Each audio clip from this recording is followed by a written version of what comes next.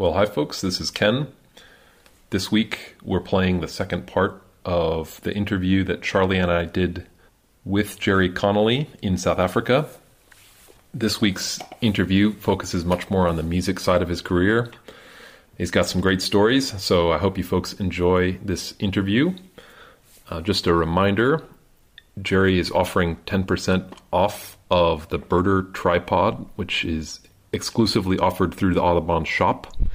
So if you order the tripod and you mention this podcast, you can get 10% off the Birder. Highly recommended. Best tripod in the world. Enjoy the interview. Well, I want to circle back to the music side of your life, which is, a lot of our listeners aren't birders, and so, I don't know, I'm just always interested to talk to passionate people in any domain. And one of the things I find really interesting about you is that you've had like two huge passions in your life, like music and birding. Like, I don't know, maybe you don't describe yourself as a top birder, but you're clearly, you're like a local institution in Connecticut and in New England. I always say I feel a bit like Zelig. You know, there's a movie Woody Allen did where this guy keeps showing up in these different historical situations. You know, look, there's his picture there. And that's how I feel like I've been really fortunate to know different people in it, because maybe just because I got into it early. But yeah, the passion for the music,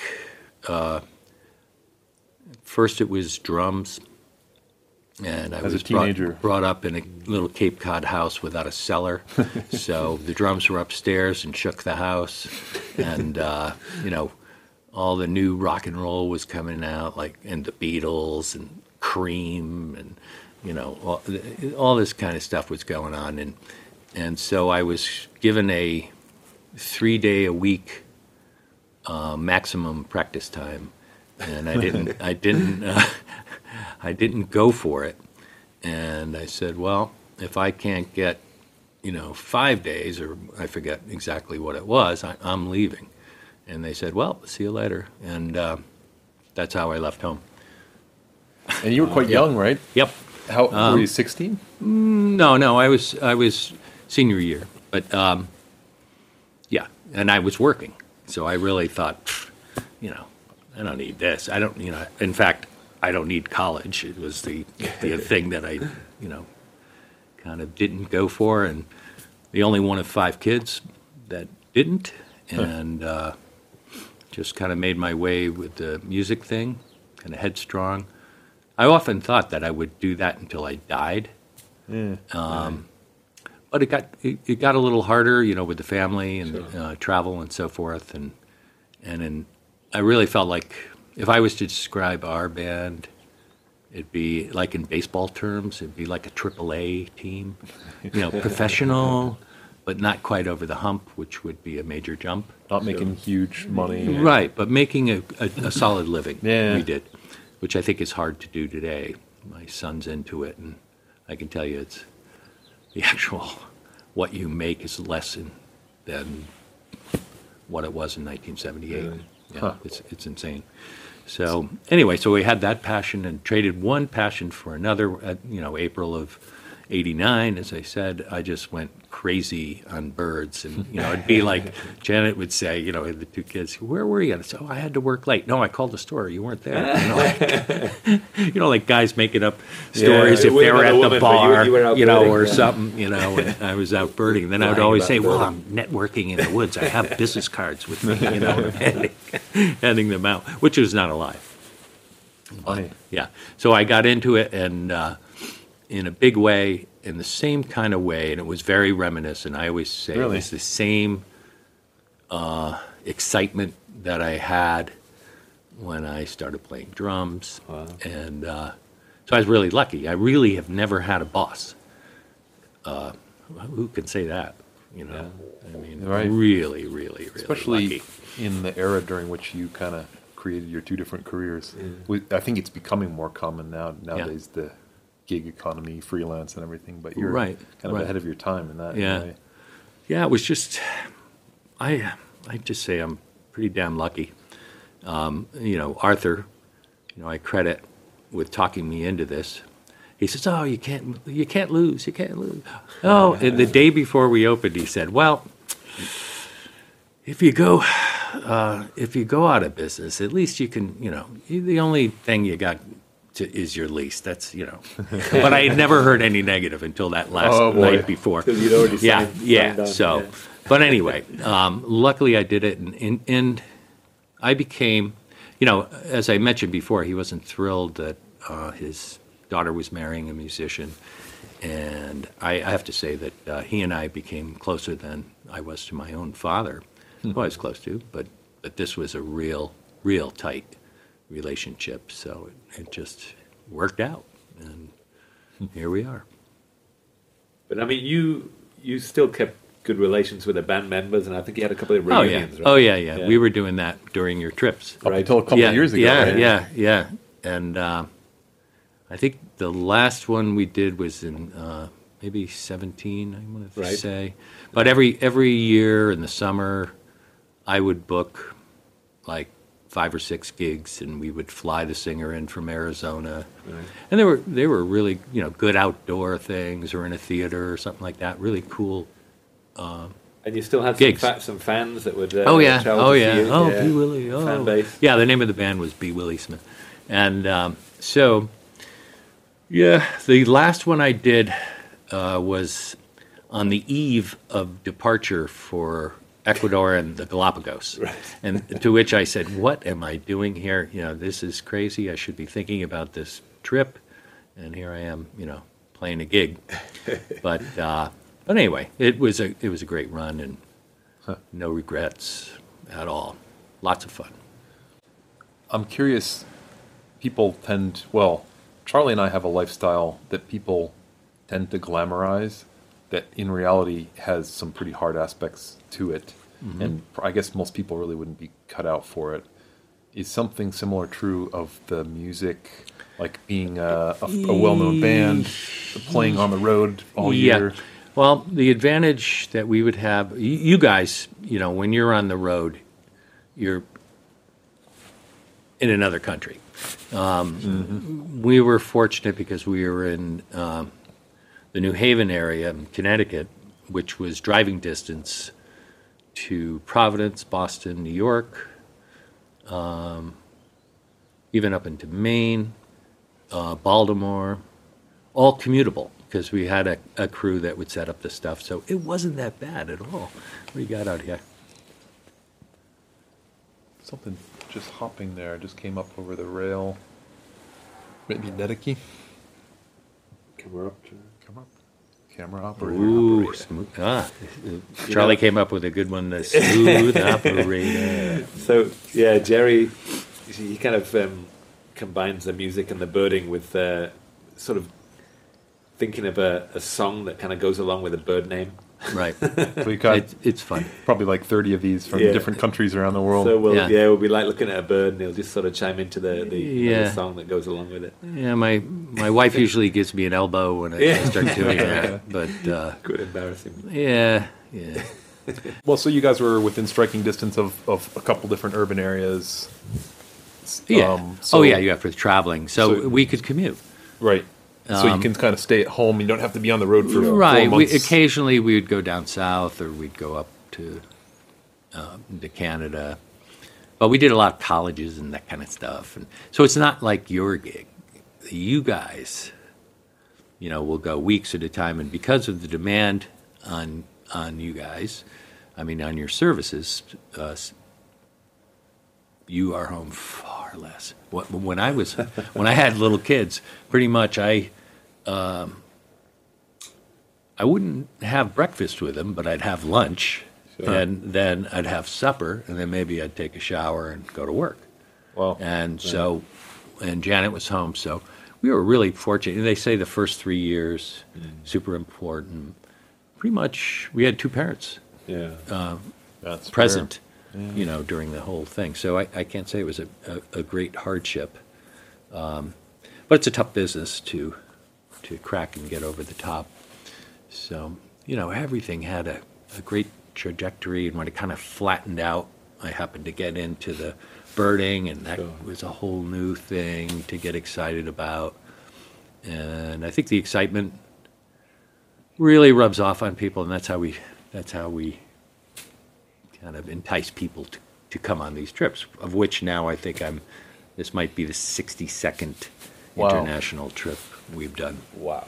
That's impressive. That's a lot. and either you and or Janet has done every single one, right? Yeah. That's Yep. part of your Yep. kind of model. Right. So you guys put together great groups, as you said. You kind of vet them, and Yep. and pretty much all the groups have quite a good cohesion. Right, People kinda bonding. get along. This particular group here is outstanding. Ooh, it's I mean, really, they're yeah, just yeah.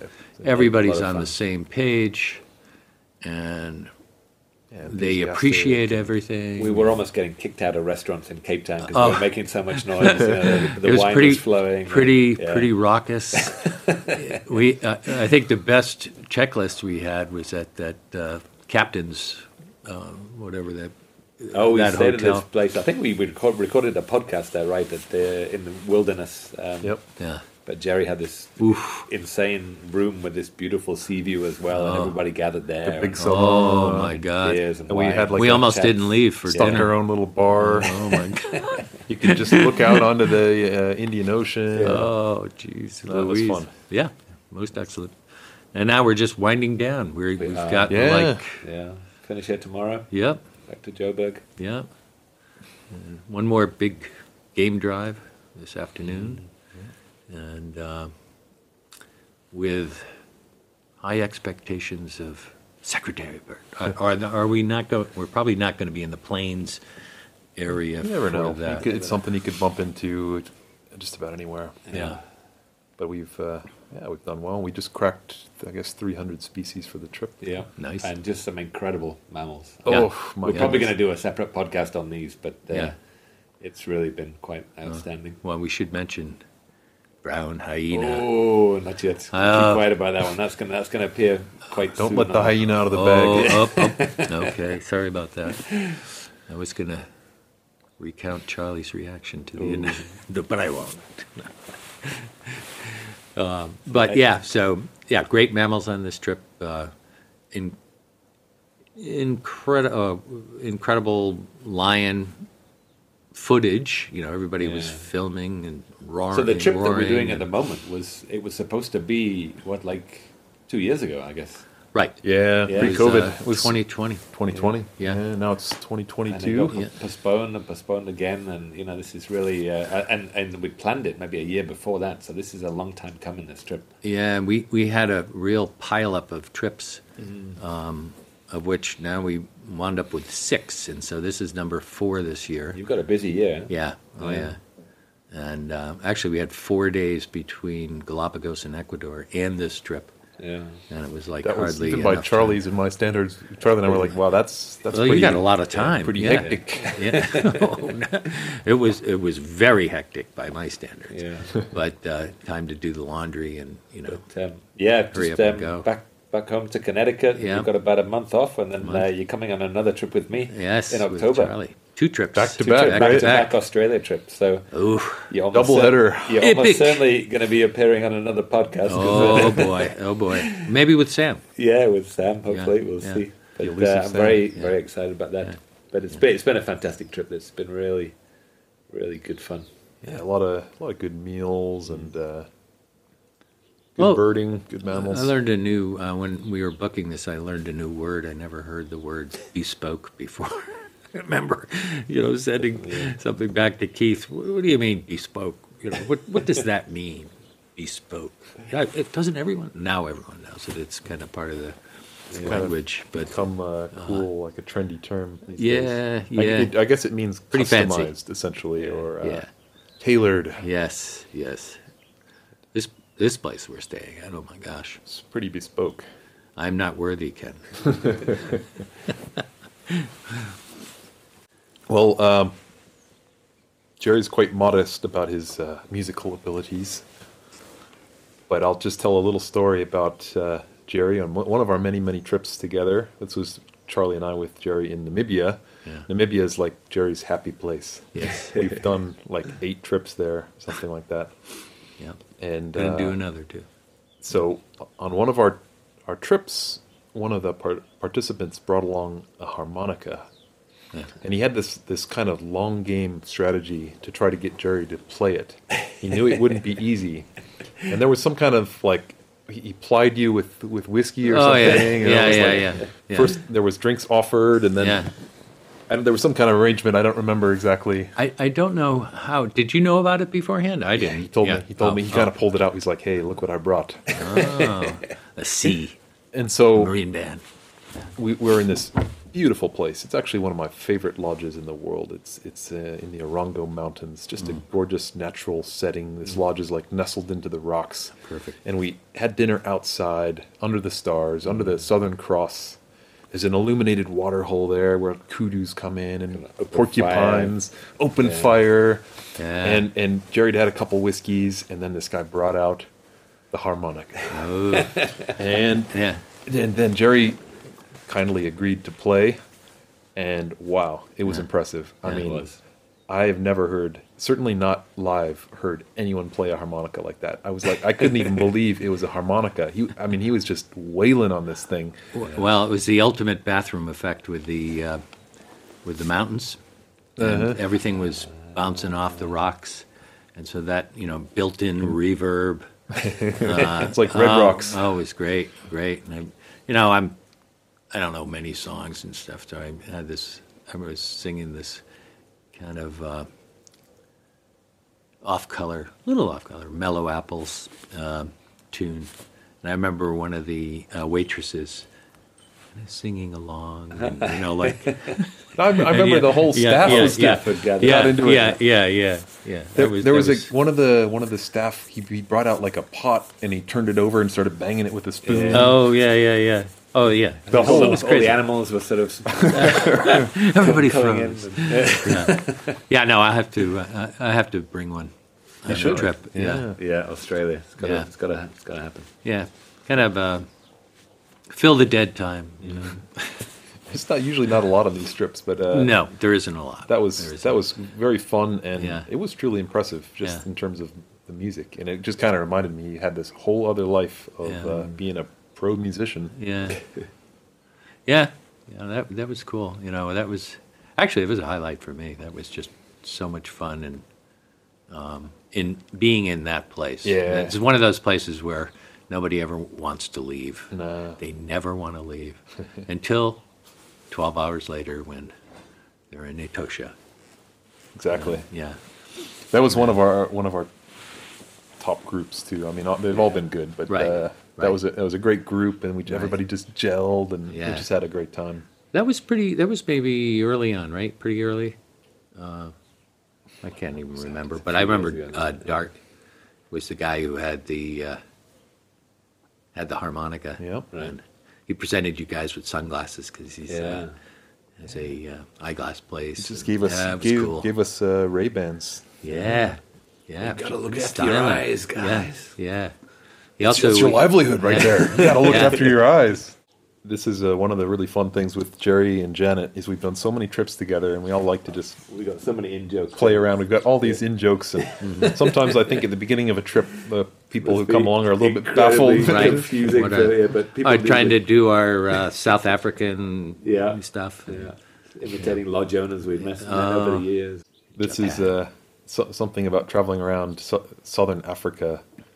A lot of kind of crusty lodge owners, a lot of real characters. Like people strike out in the middle of nowhere and start a lodge. They're often kind of unique individuals, and Oh yeah.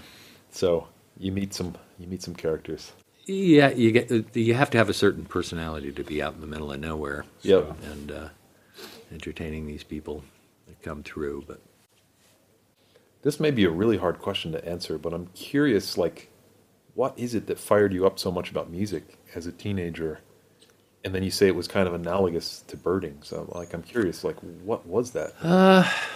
well, the Beatles. That that really had you. Well, it was fresh. It was, That, and then I fell in with these guys in high school, and I started hearing like old blues music, and we were this kind of little clique of 6 guys who were into the same thing, and no one else really was into that, so we liked that even more for that reason.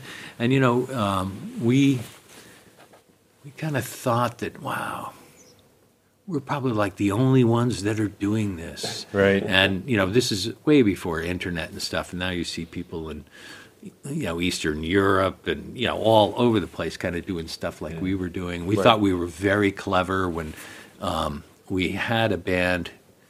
It was called B. Willie Smith, and that's what it wound up being called. But then when we decided to have a few rock beats thrown in, we figured it was, kind of selling out a little bit to have for it. And It's not true blues. Yeah, so we changed our name to the unlikely name called Unknown Maracas. And that was after this guy in a picture on the back of this album that we considered to be our Bible. It was called Chicago Bound by Jimmy Rogers, who had Muddy Waters was in the band, and Little Walter, the famous harmonica player. And so we said, okay, let's call it Unknown Maracas, because in the picture there was a guy with maracas, and the caption, they didn't know who it was. Unknown Maracas. Right. So here, we thought, oh, that's very clever. And so the place we used to play a lot in New Haven was called Toad's Place, and you can't call yourself that. What are people going to say? Where are you going? Oh, we're going to go see Unknown Maracas. It just doesn't roll off that well. So we went back to B. Willie Smith. Years later, we were in D.C. playing a place, and it's called Desperados in Georgetown on M Street. And lo and behold, on the wall was posters of various bands that had played there, and there was another band, the same kind of band that we were, Chicago Blues, called Unknown Maracas. Whoa. It's like, oh my God. Dodged a bullet right there. Oh, well, it's just kind of like, That could have been we awkward. just Yeah. thought, oh, yeah, we were so cool because we're in a little cloistered we unique. environment, Yeah. and all this stuff was going on. Then we heard the Fabulous Thunderbirds and all these guys. So there are and, these yeah, little oh, nodes around the country. Of, oh my gosh, blues. and then and it was the exposure to all of that stuff. They were one of the best, and other bands, and there's a certain that calling, or kind of brotherhood that we had going with these guys in high school, kind of egging each other on and all liking the same thing, and it was just exciting. And then guys were taking up other instruments. There was guitar players decided to learn saxophone, and I even played saxophone for a little while. And because he went to visit his grandparents, what then was East Germany, and then it had opened up. Yeah, so they were able to go, and so he wasn't around. So I learned a couple of his parts. Oh, I couldn't fill in. solo. Yeah. But and then when he came back, I still had a couple songs, and I had one song. And then, one day we didn't do that song at all, and I sold the sax. Said, well, that's all for that. But anyway, I had my hands full with everything else. So this podcast is kind of all about stories, especially like adventure, nature, watching stories. Mm-hmm. I'm curious if you have like one crazy story from your days as a traveling musician that you would be willing to share that springs to mind. If you don't, we can actually cut this whole segment. I actually, I'll give you a couple. All right. Two. Break. When I was probably 16 or 17, we went to see John Lee Hooker, a famous blues man. And it was a place called Shaboo in Willimantic, about an hour and a half away from where I lived. And I was with my older brother, and I was really getting into harmonica. And my brother approached the guitar player for John Lee Hooker. His name was Hollywood Fats. What a great name. Yeah, it's great. I love those, like Dime Store Dick, stuff like that. But anyway, so he's like, oh, my brother's this, harmonica player, he's really good. Jerry, play something. I went, wah, wah, wah, and he said, oh, yeah, come up. So I go up on stage, and no one told Hooker. And so he saw this white kid with long hair, and He looked over at me and just gave me this frown, like, "What are you doing on my stage?" And looked at a bouncer. The bouncer grabbed me and lifted me completely out of the club. And it was like the beginning of the second set. And so I had to stand outside, luckily it was summer, for the entire rest of the night because my brother wouldn't come out. That's one good story. Inauspicious. Yeah. And we actually wound up playing with him. Really? Much later. So Did that you was remind kinda him cool. of this? Oh yeah. Did he remember? Yeah. He said he did, but Yeah. I probably Right. not. But and then, well, we had a lot of cool experiences with big time players like Albert King and Los Lobos, REM. But one thing I remember is we were playing a place called the Lone Star Cafe in Manhattan on Fifth Avenue. And we were playing 3 nights, opening for Etta James, great singer. And she just really brought it. She just has this, she's very famous. And I remember that every night of the 3, she changed the color of her hair. Yeah. And on the 3rd night, Keith Richards came in from the Rolling Stones. And he wanted to sit in, so he plugged into my amp. So I was all proud to have Keith Richards play through my amp, And he proceeded to turn it up to 11, and he blew a speaker, one of these Whoa. kind of valuable speakers in a 410 Super Reverb, 1963 pre-CB. That was kind of the cool amp. This was your personal yes, equipment. screaming amp. Yeah, really, really screamed. And so afterwards, we were hanging around, and I was trying, insinuate, it's harmonic. Oh yeah, man, yeah. He was drinking Jim Beam. He had a big bottle of that, which he walked in with, and that was gone. He was snorting up God knows what. It was brown. I don't know exactly what it was. By the way, I read later that he, in the random notes of Rolling Stone, that Keith Richards showed up to Etta James and sat in, and he looked really healthy, Woo! So we're hanging around, and I said, here's my phone number, contact. You have a contact I can have. So he wrote on a little piece of paper my name and my phone number, handed it back to me. But it was pretty. In other words, well, I don't know if he even did that on purpose. But, he didn't. Yeah, there was no connection. In other words, so then he goes, "Let's get a drink," and so here's pour us a drink. So I'm. I get on a bar stool and, the upstairs bar, and I'm on top of the bar, and this old African-American janitor comes walking up and says, "What the hell are you doing up there?" I said, "Well, I'm just get the hell off of that bar." Okay. So I get to go down, start to go down, and Richards goes, no, drink. And so I'm kind of going back, and he goes, "Can you hear me? Looking down here."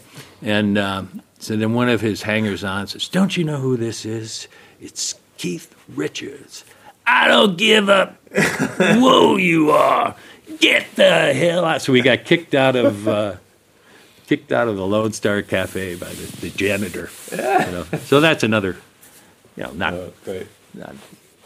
especially great, but but notable. Yeah. But we had a lot of fun things that we did. I mean, you must have been a pretty big star to people. Some people came to your show as well. Like, you must have had a little bit of that we had a following. rock star feeling sometimes. Yeah, that was. There were some side benefits, Ken. Hey, you met the love of your life. Kind of through that indirectly. It was like a day off, and but the singer and I, in those days, very, very early on, we didn't have we had a sound person, but not really a road crew, and so we would take turns driving the van with all the junk, and we were in Rhode Island, And in those days, we worked literally every single night. Every single night. We would have to request days off. I mean, it could be 28 days in a month. And so we show up to this place in Newport, and they say, "Oh, no, you're not playing till tomorrow night." And, oh, okay. So we get a hotel room, and we got all... Well, we used to wear these suits, like kind of... I had a 30s shark-skinned suit, Gangster suit tie, kind of thing? no silk tie, okay. Yeah, really. And this was all before the Blues Brothers and all that, so it was almost like a costume, like no one had seen. Of course, they were all our clothes were purchased at Goodwill and those types of things, and so, Bruce and I, the singer, got in full regalia, and we're going to go cruising, so we kind of go to the couple of the places that we were playing in Rhode Island and kind of walk around, scoping the scene and this and that. And Janet was there and had seen the band before, and they thought, she always said, "Oh, you guys look like you were having such a good time." And so she planted herself at the front door. Yeah, as you would tell it, I'm not, no exaggeration. So, I'm talking to her and I'm saying, "Oh, wow." She had beautiful eyes and smile. And then I'm going, "Oh, we have to go out to dinner sometime," which was not my typical line. And Your buddy was waiting for you or something. yeah, he was in the car. Yeah, he was in the car beeping the horn. And he goes, let's go. And I said, "Oh, Bruce, I just met the girl I'm going to marry." You're full of it. And, No way. No way. Come on, No man. way. And that's how I met her. But it was kind of the, she was never really the kind of like groupie thing. Right. Like all the girlfriends and wives subsequently would show up every night to protect their turf. Yeah. But Janet was not ever that way. She That was the wasn't that charm of it, I every once in a while, "Janet, you want to go to the gig?" Okay. But yeah, so that's how I met my wife. And still together now. It's, I think, 42 and change. Wow. Yeah, That's a pretty amazing story in itself, actually. Love at first sight. it was. At least on my part. Yeah. And she moved down shortly after, and we had to pose as a married couple to get the apartment that we got. Yeah, you guys. And then it was her father who ended up convincing you to start a bird store, Right. and which eventually kind of turned you into a birder. Right. So I have, really my father-in-law to thank for altering the course just at the time that he did, like kind of the perfect time. And it was very new. Birding was kind of, it was So kind common. of a whole lot different than it is today. Yep. Not as popular. And as I said, there were no birding stores around. And so people would scratch their head, "Why, this is an unusual idea for a store." And then a few years into it, the people come in and go, "Wow, this is one of the nicer birding Really? stores that I've..." Wow. Because, yeah, they proliferated all over the place. So he really was a visionary in terms of like seeing this trend and like being ahead of it. That's some kind of talent. Yeah. No, he definitely saw that. He had that gift for stuff. I remember when MTV started, and I was like, who wants to look at a video and they're telling you what to think about the song? I'd rather think about the song myself than have some image Yep. to tell me what to think. And he's, "Oh, no, this is going to be huge. This is going to be huge." And of course, he was right. ESPN started when I remember being on the road with like the only guy I ever played with, a saxophone player, who was into sports, and I'm really into sports, and so I always wanted to ride with him, and then we can listen to games at night because there's a lot of driving. And when ESPN came to be, I remember being in Baltimore somewhere, and we had the TV on. It was like equestrian or I don't know, arm wrestling or something. and so I go to turn, he's snoring, I turn the thing off, and he goes, "I was watching that, leave it on." He just had to have it on because it was such a cool thing to have sports. Didn't matter what sport. Any sport. Yeah, it was cool. Yeah, I remember tearing the roof out of my 1973 Buick LeSabre, the Sword. we were listening to a Jets game, and it was really close, and we started grabbing at the ceiling and like pulling it. Oh man! You know, we killed the car. And yeah, we had always had cheap cars. And remember the first time we played DC, riding up in this old Ford, looked like a state trooper car, and all these people were lined up to come into the show. And Bruce, the singer, comes out and he kicks the tire. God damn, rent a car. You know, because he was embarrassed to come into the jalopy in front of all these people in line to see the band. Yeah. That was pretty cool. Yeah. Oh, actually, one other little anecdote you can use or not is I like beer. I like to drink it, and I only wrote really 1.5 songs. The one full song I wrote was called Tons of Beer, and it happened to be for a movie called Beer. It was a movie that never was released in theaters. It was so bad.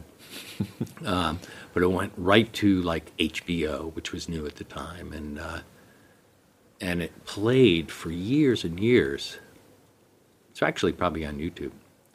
And so that story was we had another gig at the Lone Star, and this director was there whose claim to fame was he had directed the fast-talking FedEx commercial where the guy talks like super, super fast to get it in the 30-second time. Right. And because they're so fast in their delivery. And he won what's called a Clio for that. That's the Academy Award for a commercial. So as a reward, he got a feature film, and he got this film with Loretta Swit, who was from MASH, and Rip Torn, Dick Shawn. There was a couple others in it, and it was called Beer. And it's supposed to be a comedy, kind of like misogynist comedy, but it was so bad it came off as misogynist. It didn't Not really funny, have just bad. And but anyway, they had the song was done, and they had a Dr. John song in the middle of this montage scene, and nobody liked it. So we were playing, as I said, in the Lone Star, and I think he called me. He said, you want a shot at writing a song for this montage? And I'm like, yeah, sure, of course. So he overnighted the VHS. Ooh. VHS was new then also. And only one guy had a player. That was Bruce, because they cost like $900 or something like that. And so we all went over and we shove in this thing and we watched this movie, which, like I said, was not very good. And so we got to the montage scene, and I made little notes, what each image was during this, 5 minutes. And then we never watched the end of it. We just said, okay, it sucks. Was that bad? So we had a gig that night, one of these quote-unquote booze cruises in the New Haven Harbor. And we got out early. Everybody went out to the clubs afterward. I started the song before, and then I finished it after the gig, brought it, and we recorded a little cassette and delivered it to this guy because we were playing the Lone Star. And he calls me up on Sunday. He's like, that was Friday. He calls me up on Sunday, just played it for the guy. Well, we should have done the music for the whole film. This is fantastic. When can we get you in the studio? Blah, blah, blah, blah, blah. And so my one, all the guys in the band, they had written hundreds and hundreds of songs. And I write this one stinking song. and I scored. But then we got to the Record Plant, very famous studio in New York. And there was kind of this odd couple producers, kind of Tin Pan Alley type guys, and we got to record in this famous place, and they wound up using it. And they used it for the end credits, as a matter of fact, too. And I remember them paying me $5,000. Wow. And then someone said, oh, you should get a lawyer. And so I got a music lawyer out in L.A. And so he negotiated the exact same $5,000 and took $1,400 for himself. Not exactly a huge score, but still, it was a great, cool memory, you know. Didn't you tell me at some point you still get royalties from that? Well, it's slowed up, but yeah, occasionally they'd play in Japan or play in South America during a newscast. They'd always tell you where, and I'd get like, $28, or one time I got 70. And actually, one of the songs that I had a half credit or partial credit on was recently used. Ron Howard bought it for this show. I can't remember the name of it. It's about Mormons. It's current now, though. I've heard about it. Yeah. Huh. And I think Bruce saw it. He said it's about like 14 seconds while they're driving in a car. So it was kind of cool. Huh. Yeah. That was another 150. Yeah. Okay, Jerry, that's all we've got time for today. Thanks a lot for coming on. It's been a great chat. Pleasure. Yeah, appreciate it. It's always fun. It's been a great trip. Yeah, it's been a great trip, and I'm looking forward to the next ones too. Always. This was a reunion because of COVID. Yeah. So quite a while. I think it was summer of 19. Yeah. Tanzania. We missed you guys. Yeah. It's good to be back together. Yeah. It's good to be back. Getting the band back together again. Yeah. So we always sign off with a natural sound. I was having a think what we might do. And on your fantastic tripod that we were talking about, the Birder, it's actually got a little sticker on that says the Birder, and it's got a little red bird on there, which is a northern cardinal. Yeah. Which I guess is something that you get in Connecticut there. Oh, yeah. Yeah. So let's finish with the northern cardinal. Thanks everybody for tuning in again. Thanks, special thanks to our patrons, and we'll catch you next time.